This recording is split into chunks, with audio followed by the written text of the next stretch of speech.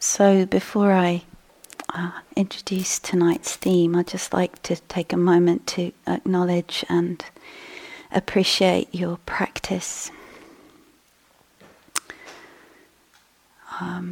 Just the depth and the dedication and the courage and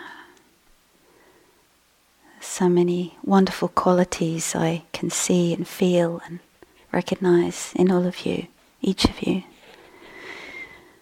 So thank you. Sorry.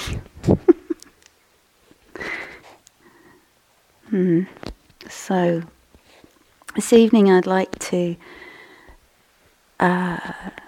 start by, sometimes I begin a talk by saying a short quote or a story or something to kind of sum the talk up. So this evening I think I'll do something a bit different. I'll say just something which is, I want to indicate what the talk is not about. So as I was just coming in this evening, and I was remembering when I was young, a long time ago, but living in London in my 20s and early 30s, and I can remember at that time, sometimes being in a female body seemed to be an invitation to some men, actually, in this, to say to me, "Cheer up, love. Smile, it might never happen." And I remember that experience and just wanting to slap them around the face, like,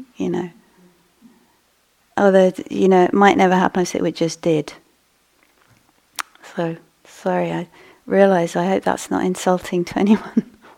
If it is, I apologise.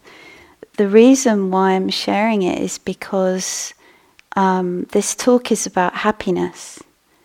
And the last thing I wish to do is to tell you to cheer up, love. So just if you're bearing that in mind. Thank you. So I'd like to offer some reflections on how we might sometimes helpfully view this path and this practice that we engage in as a path of happiness leading to the highest happiness. And that maybe this can sometimes be a helpful way of looking. And so I wanted to begin by sharing a story. I hope I get this correct for those of you more historically informed. Anyway, we'll see. I think it's a good story. So it's the story of Ashoka in ancient India, who was a king or a leader of people. And this is what I remember from the story, that he was surveying a battlefield after a great battle. And he was beholding this terrible carnage which had taken place.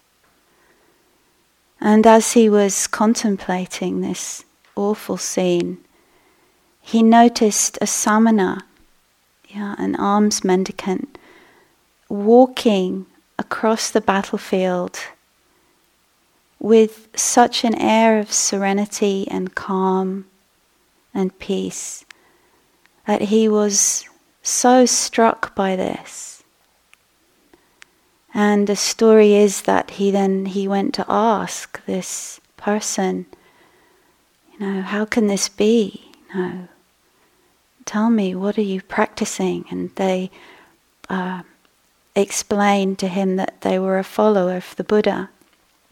And my understanding is that this moment was the beginning of what eventually led to him establishing a governance, a state or an empire where he tried to create a governance that was based on the Buddha's teachings, and that brought benefit to many people for a long time.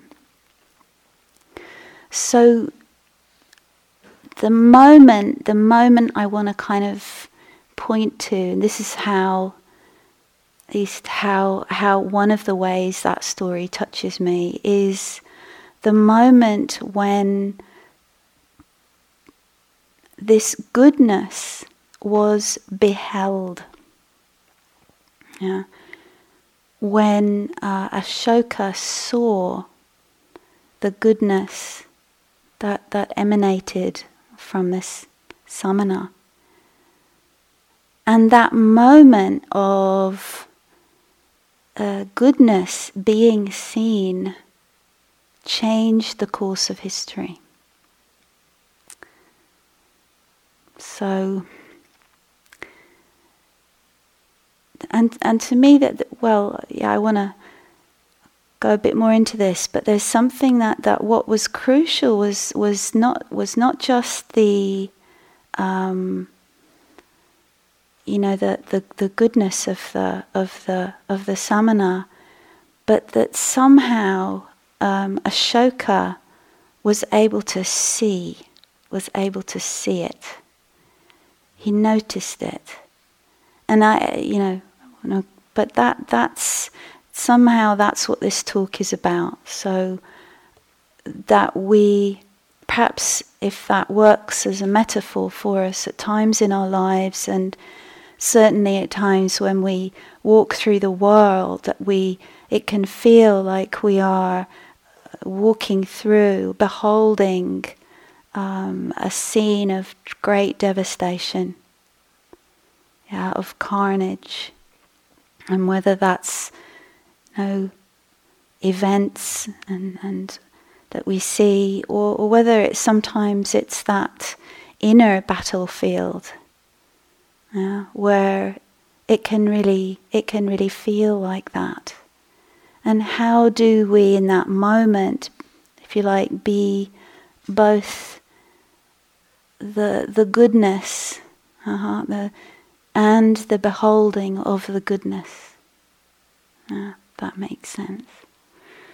And that's something we can practice here, is the beholding, the recognizing, the seeing, and to recognize. And I'm using the word goodness, but I want to kind of, like, really what I'm pointing to maybe is a very wide range of what you might feel or recognize or know as some kind of positive affect or effect, right? It could be, this sense of happiness or peace, or even some sense of the easing or the alleviation of the suffering. I would include that in this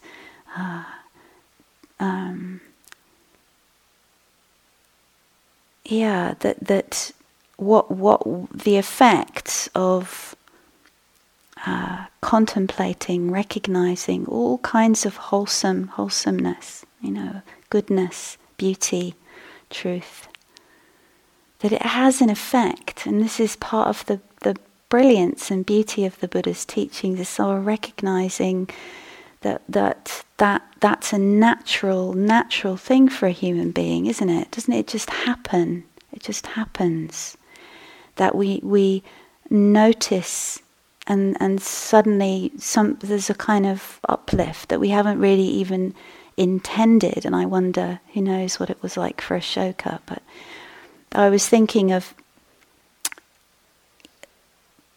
something that happened to me a while ago, and it's a story I often tell because it was so striking to me that I was near Gaia House walking with a friend, and I was pretty miserable and was regaling her with my woes, and we were walking past the house, and some of you know there is a dog there called Polly, who I love. loved very much. And just the sight of that dog, like, completely changed my mind state. It just like just flicking a channel. And I know it's not always that simple and quick. And then it was like, oh, Polly, I love you, I feel happy. And then back to the misery. And it's like this, and it's terrible, and oh dear. And unfortunately, as is often the case, isn't it, that my friend was able to point this out to me. And that was actually what made it a teaching, which I think has continued to reverberate for me, that she was able to say, oh, look what just happened.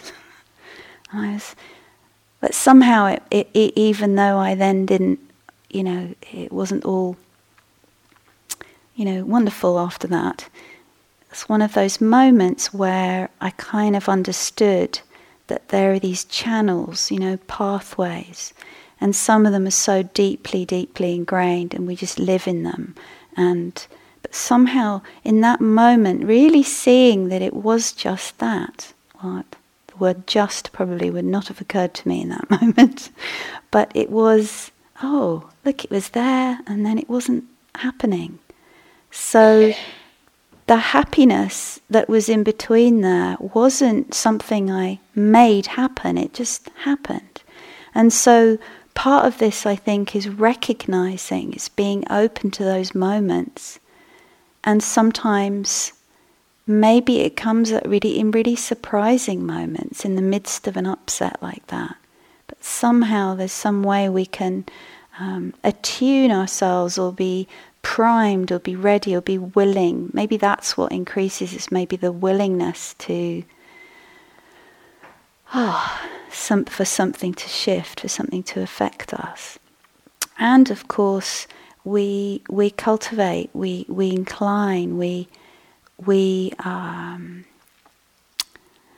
occurred to me, and this is something for you to check out, that actually, I think this bears a bit more reflection for me too. I started to think, if any aspect of the path or practice or any wholesome quality whatsoever in the mind always has some degree, some kind of positive resonance with it.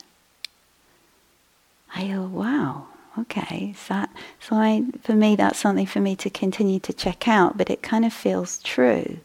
And any kind of wholesome intention, any kind of bit of right view, I just want to go through some of these aspects. I think that maybe another sort of key thing I want to communicate is this recognizing. Like, I could be feeling fed up, or my body's aching, or whatever it is, or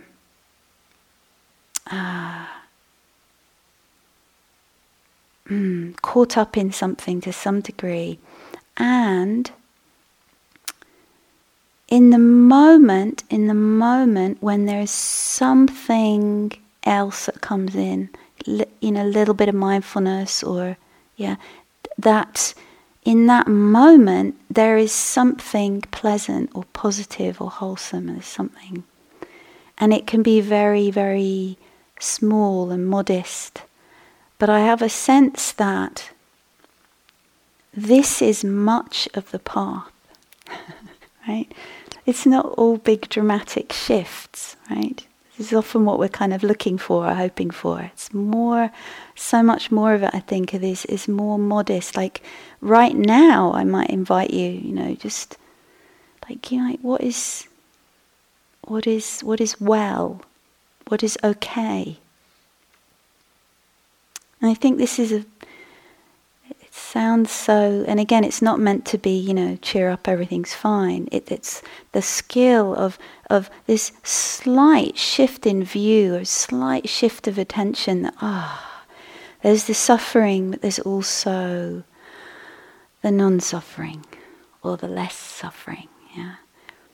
So I had this image, I hope this makes sense, an image of, like a fabric, of our life or our mind, and there's maybe two main colors and patterns, and one is, say, red. I hope this isn't, I tried to pick something that would be neutral, but red and blue.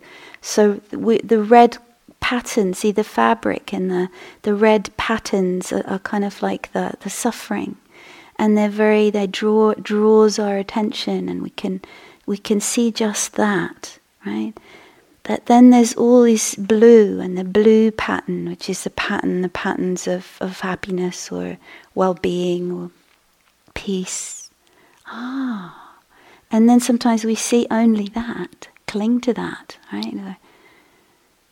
So we tend to see either one or the other. And I think for me is something about being able to see both, right? The whole fabric of our existence, of our life, of beings, the whole fabric of life that includes all beings and all life, and something about how our practice can help us to embrace both. This week I've been struck in several conversations with you. This has come up again and again in different ways. Happiness, sadness. How happiness, I don't, and okay. For me, it has something to do with an out breath, obviously, at least in this moment. So how do we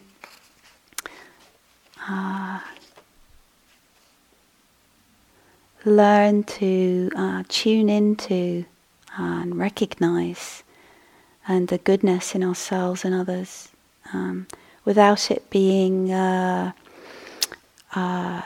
denial of suffering?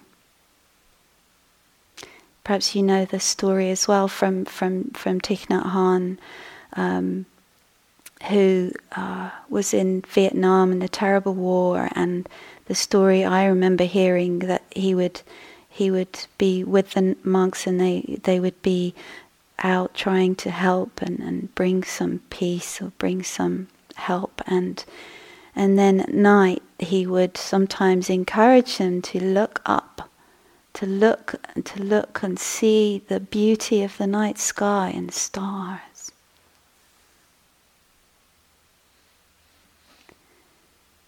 To bring up seeds of joy, because he otherwise we go under, don't we? So I find that very inspiring. So I wanted to touch on a few aspects of the path, and perhaps you can reflect on what it is for you, where you kind of connect with goodness, or in a way that is uplifting for your heart, and either something that happens or something you can recollect. So generosity. So this for me is it's a very core teaching from the Buddha, but to reflect on, to recollect moments of generosity, of either we've witnessed or when we've given or received. I find this is very beautiful way of just gladdening the heart and mind. And probably you've had experiences that when you think of them, it brings some kind of, for me it's often some kind of joy. Kind of joy comes with that.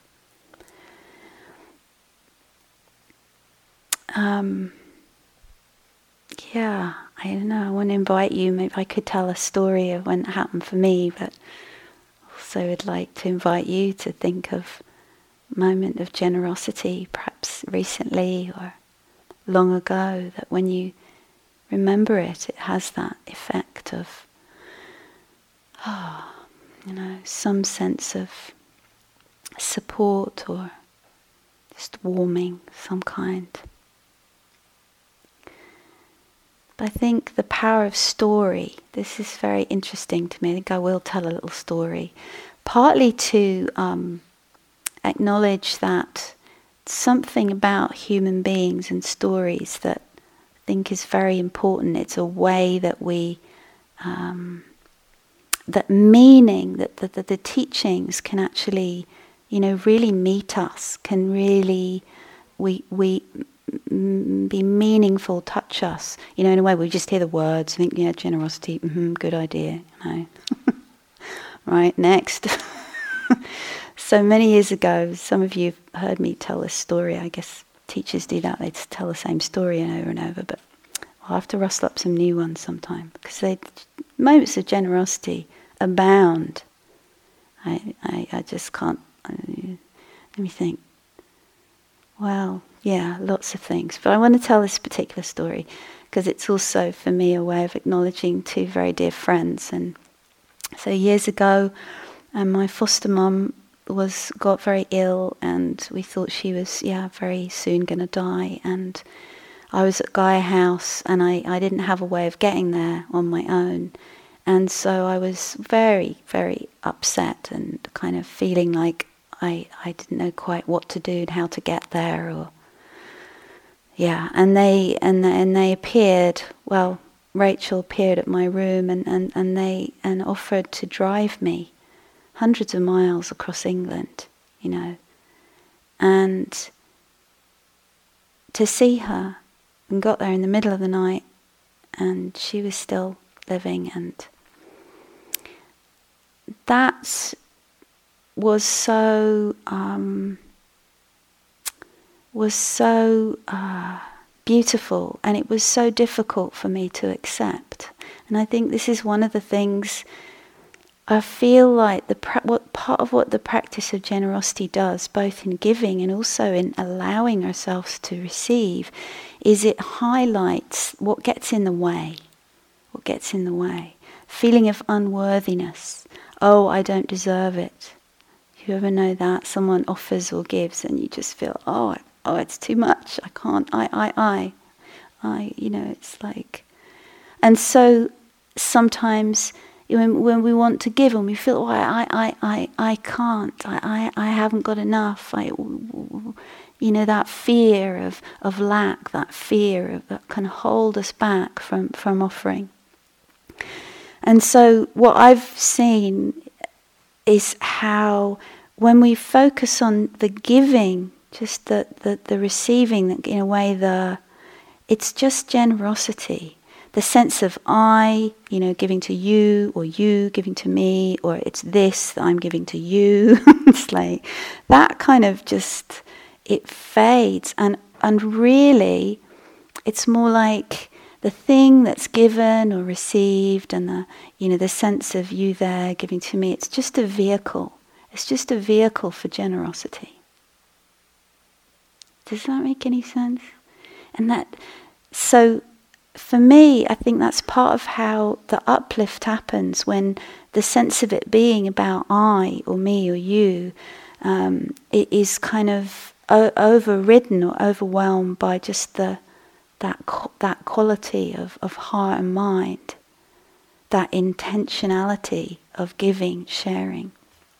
So I actually see generosity as a wisdom practice in that way, if you could see it in that way. Yeah. And in the same kind of way, the second kind of practice or quality I wanted to highlight is gratitude. It is kind of linked, isn't it? It's kind of to be able to, if offer, give thanks. Give thanks, and for it to be received. Do you ever get that? It's like, and then when somebody thanks you, to actually let them thank you. Sometimes I can feel myself, someone thanking me, and I going, yeah, okay, fine, shh, right? It's like, it's thank you, yes, next. But to actually, it's like something about that again. I mean, for me, we're all different, but that to really fully receive the thanks maybe means letting go of some of those senses of self, or, I, again, maybe unworthiness, or, well, what are they going to want from me? Or, I don't know, whatever else it might be that kind of is there. And you just let it go through you, like a lovely breeze, whoosh, nothing in the way, just, and then the benefit for the person who's thanking you, because they can feel so happy, and maybe it's, anyway, you kind of get what I'm talking about, hopefully. So, gratitude, not because I should, right? I think this is interesting with that kind of cheer up, because you should. Not gratitude, but because you should, or I should, but because it's like a natural expression. It's like, isn't it a natural, like, again, I think to get out of the way of that, to allow that to be given and received, really. And again, different, these, just, I'm highlighting some of the ones that stand out for me. So those first two, particularly about our relationships with others. And the second two, a bit different, more relating to the senses and what we have, or what we perceive through the senses in terms of things, and so the happiness of contentment. And the Buddha has this wonderful teachings, the four great contentments. I'm not going to read you the whole quote, but it's really about the practice of being contented with whatever food, clothing, or shelter that we have. And he says any or none, which I think points to, this isn't just any old contentment. This is something quite radical. That's, I hear that as such it's like a challenge. It is also such a compassionate invitation to, to just another way of helping to kind of wean us from our, our need to have more, to make things, the way we want them to be. And the fourth one, which I think is so beautiful, the fourth great contentment is to be content with having the opportunity to cultivate wholesome states. I think that's so, just to have the opportunity to have the chance to practice, without so much that sense of it, I'm content because what I've got, or what I will get, or what I just got, what it's like. It's more a contentment with this opportunity to practice, to cultivate the wholesome. And again, it's not I should be. It's not I should be. Sometimes that comes up, doesn't it, with these sorts of things. It's more like a kind of recognition of everything, again, that's been given, that is offered, and a possibility of a kind of happiness with that simplicity. So I wanted to share a couple of quotes from two great teachers, not the Buddhist tradition, on this. Mohandas K. Gandhi said, "We are not always aware of our real needs, and most of us improperly multiply our wants, and thus unconsciously make thieves of ourselves." And Krishnamurti, who said, "There is great happiness in not wanting, in not being something, and in not going somewhere." Something like great. That would be a lovely, just practice with that for a while. there is great happiness in not wanting, in not being something, in not going somewhere. Yeah, so it's great sort of turning you in the direction of happiness and well-being that's here and now available, isn't it? It's that always again and again, that sense of what's available here and now. I was talking to one of you, can't remember which day, something about the just the simplicity of feeling the foot on the ground, on the grass, and just that sense of yeah, isn't that a kind of happiness? It's not. It's quiet. It's quiet. And another teacher described a sort of happiness that is really so quiet we can miss it. It's kind of nondescript. You know, sometimes maybe it's really the foot on the grass, and sometimes it's something more just in our mind state, kind of general sense of contentment. Yeah. So I also wanted to share a poem that I love, which points to an experience that probably you all know very well at different times on retreat. Sometimes I think it happens more when you first come in, but it's the way that as the mindfulness strengthens, or when it's strong, and there's a sense of the clarity or the vividness or the like the textures of seeing, of hearing, of touching and tasting become kind of clearer or more vivid as the mind calms at certain stage. You have this kind of, there's a sense of wonder, like just seeing and hearing and tasting, just the simplicity of it can be like a place of wonder, or moments of wonder that can come from that. So I wanted to share this poem, which reminded me of a moment of wonder on a very early retreat at Gaia House in England many years ago. And despite many retreats which involved lots of crying and misery, there were these moments of utter candescent wonder that totally hooked me into practice.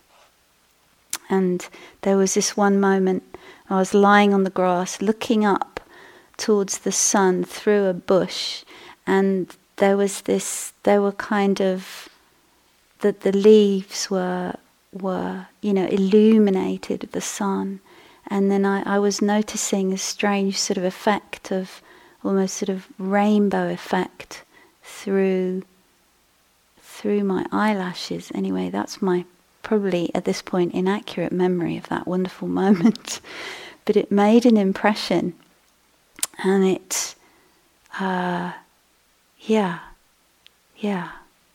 So here's a wonderful poem by the great Welsh poet Oris Thomas. I have seen the sun break through to illuminate a small field for a while, and gone my way and forgotten it. But that was the pearl of great price, the one field that had the treasure in it. I realize now that I must give all that I have to possess it. Life is not a hurrying on to a receding future, nor hankering after an imagined past. It is the turning aside, like Moses, to the miracle of the lit bush, to a brightness that seems as transitory as your youth, but is the eternity that awaits you.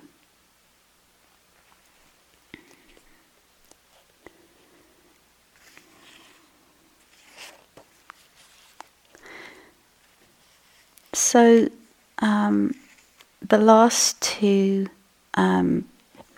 areas I'd just like to touch on briefly are more to do with our relationship with the mind itself, you could say, and the happinesses or the kinds of well-being that do come at times, sometimes very modestly and sometimes more fully from our practice of samadhi or settling, gathering.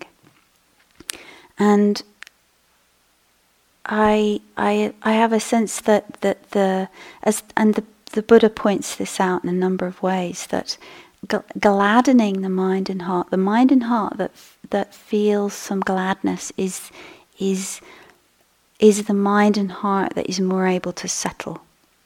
Right? It's kind of, you all know this. Such a it's like there's this image of some of the practices I was talking about just now, with like building the nest, and then we come and then we can, the samadhi that is like sitting on the nest, and the staying, and the happy chitta sitting on the nest, keeping the eggs of enlightenment warm. If we extend the metaphor rather clumsily.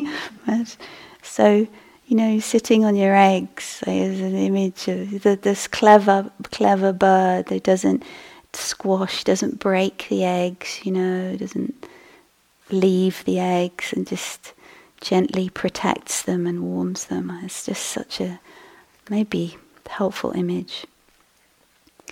And again, not that. I think in all of this, there's a sense of how the happiness and the gladness, and say the happening of the samadhi and the settling, it doesn't happen because I think it should, right? Does it? Really, generally not.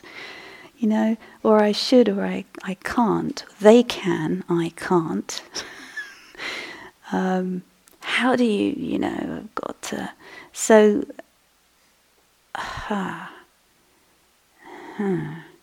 so something happening, something more like happening naturally when I just sit there and take care of the eggs. Being able to be that simple. An image I love for this is the image of, it's also from Thich Nhat Hanh, I think, of a glass of cloudy apple juice all stirred up, and then he sits on the table, and then goes to sit in meditation, and then the child comes back and says, "Oh, Thai, the apple juice is all clear," and just like his mind has just, sitting there, has cleared and settled. There's a naturalness to this, and I know speaking partly to myself as somebody who's like, my mind doesn't settle very easily. I've had to learn. It's been a big learning. That to really trust that. That's not come easily to me at all. That simplicity and that trust and that faith in relaxation as such a key part of putting the vessel down and just waiting. Rodney Smith put it like this: practice takes us through the doing mind into the non-doing of ease and contentment. Yeah, it's a long road for some of us. And from the teacher Gendron Rinpoche, he said, when we live in the present, joy arises for no reason. Happiness cannot be found through great effort and willpower, but is already here in relaxation and letting go. So I hope that's some encouragement, that, these different kinds of happiness, different kinds of positive effect of our practice on us and on others.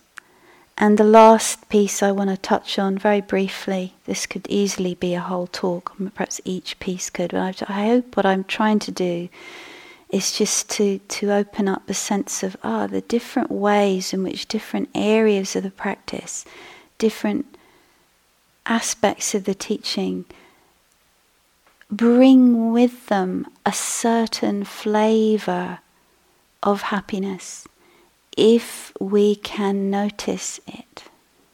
If we can notice it. And sometimes it's very obvious and sometimes it's very quiet. And so the last piece I wanted to just mention fairly briefly is you all know the happiness of insight. Perhaps the greatest happiness of all. Transformative insight. We see and feel differently, and it makes a difference. The suffering is eased. The mind is clear, is clarified. The delusion is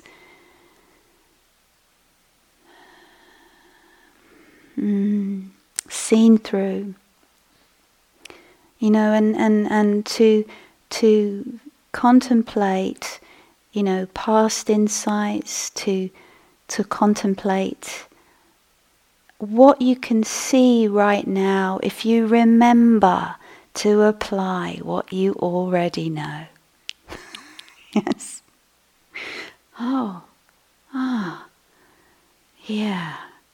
That's not so dramatic. That's not so bells and whistles and fireworks, But yes, here and now. I can actually draw on some wisdom that is present and available because of those insights that have gone and happened. But by not clinging to them, by not leaning forward for more, and by not hankering after that past moment of great illumination, and it's all been downhill from there,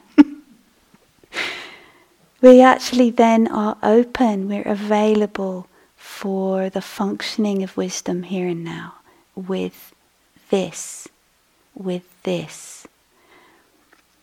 So one kind of practice phrase that came to me when I was contemplating this area was, wise about what?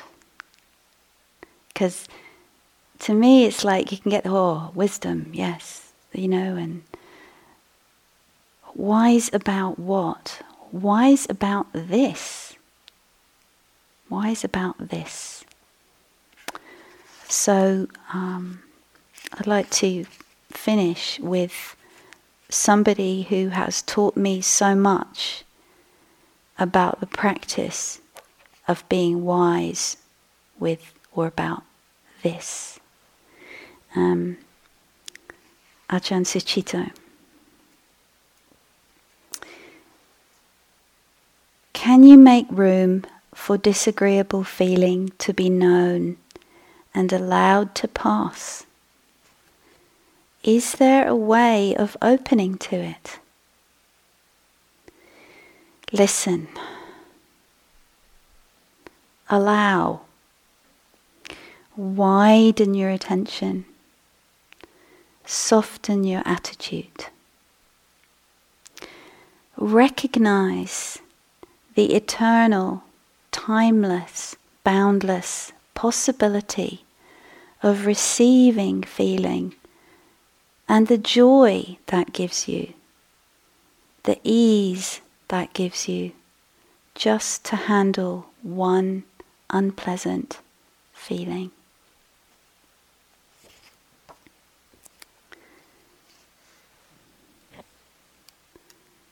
So may each of us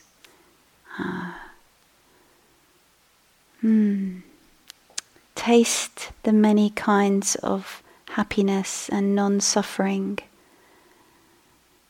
available here and now. May we help each other to do that for our benefit and the benefit of all beings everywhere.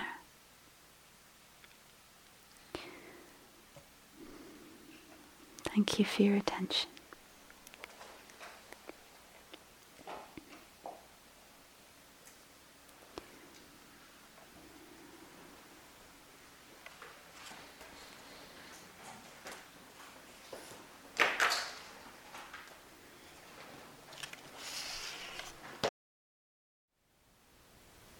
Thank you for listening. To learn how you can support the teachers and Dharma Seed, please visit dharmaseed.org/donate.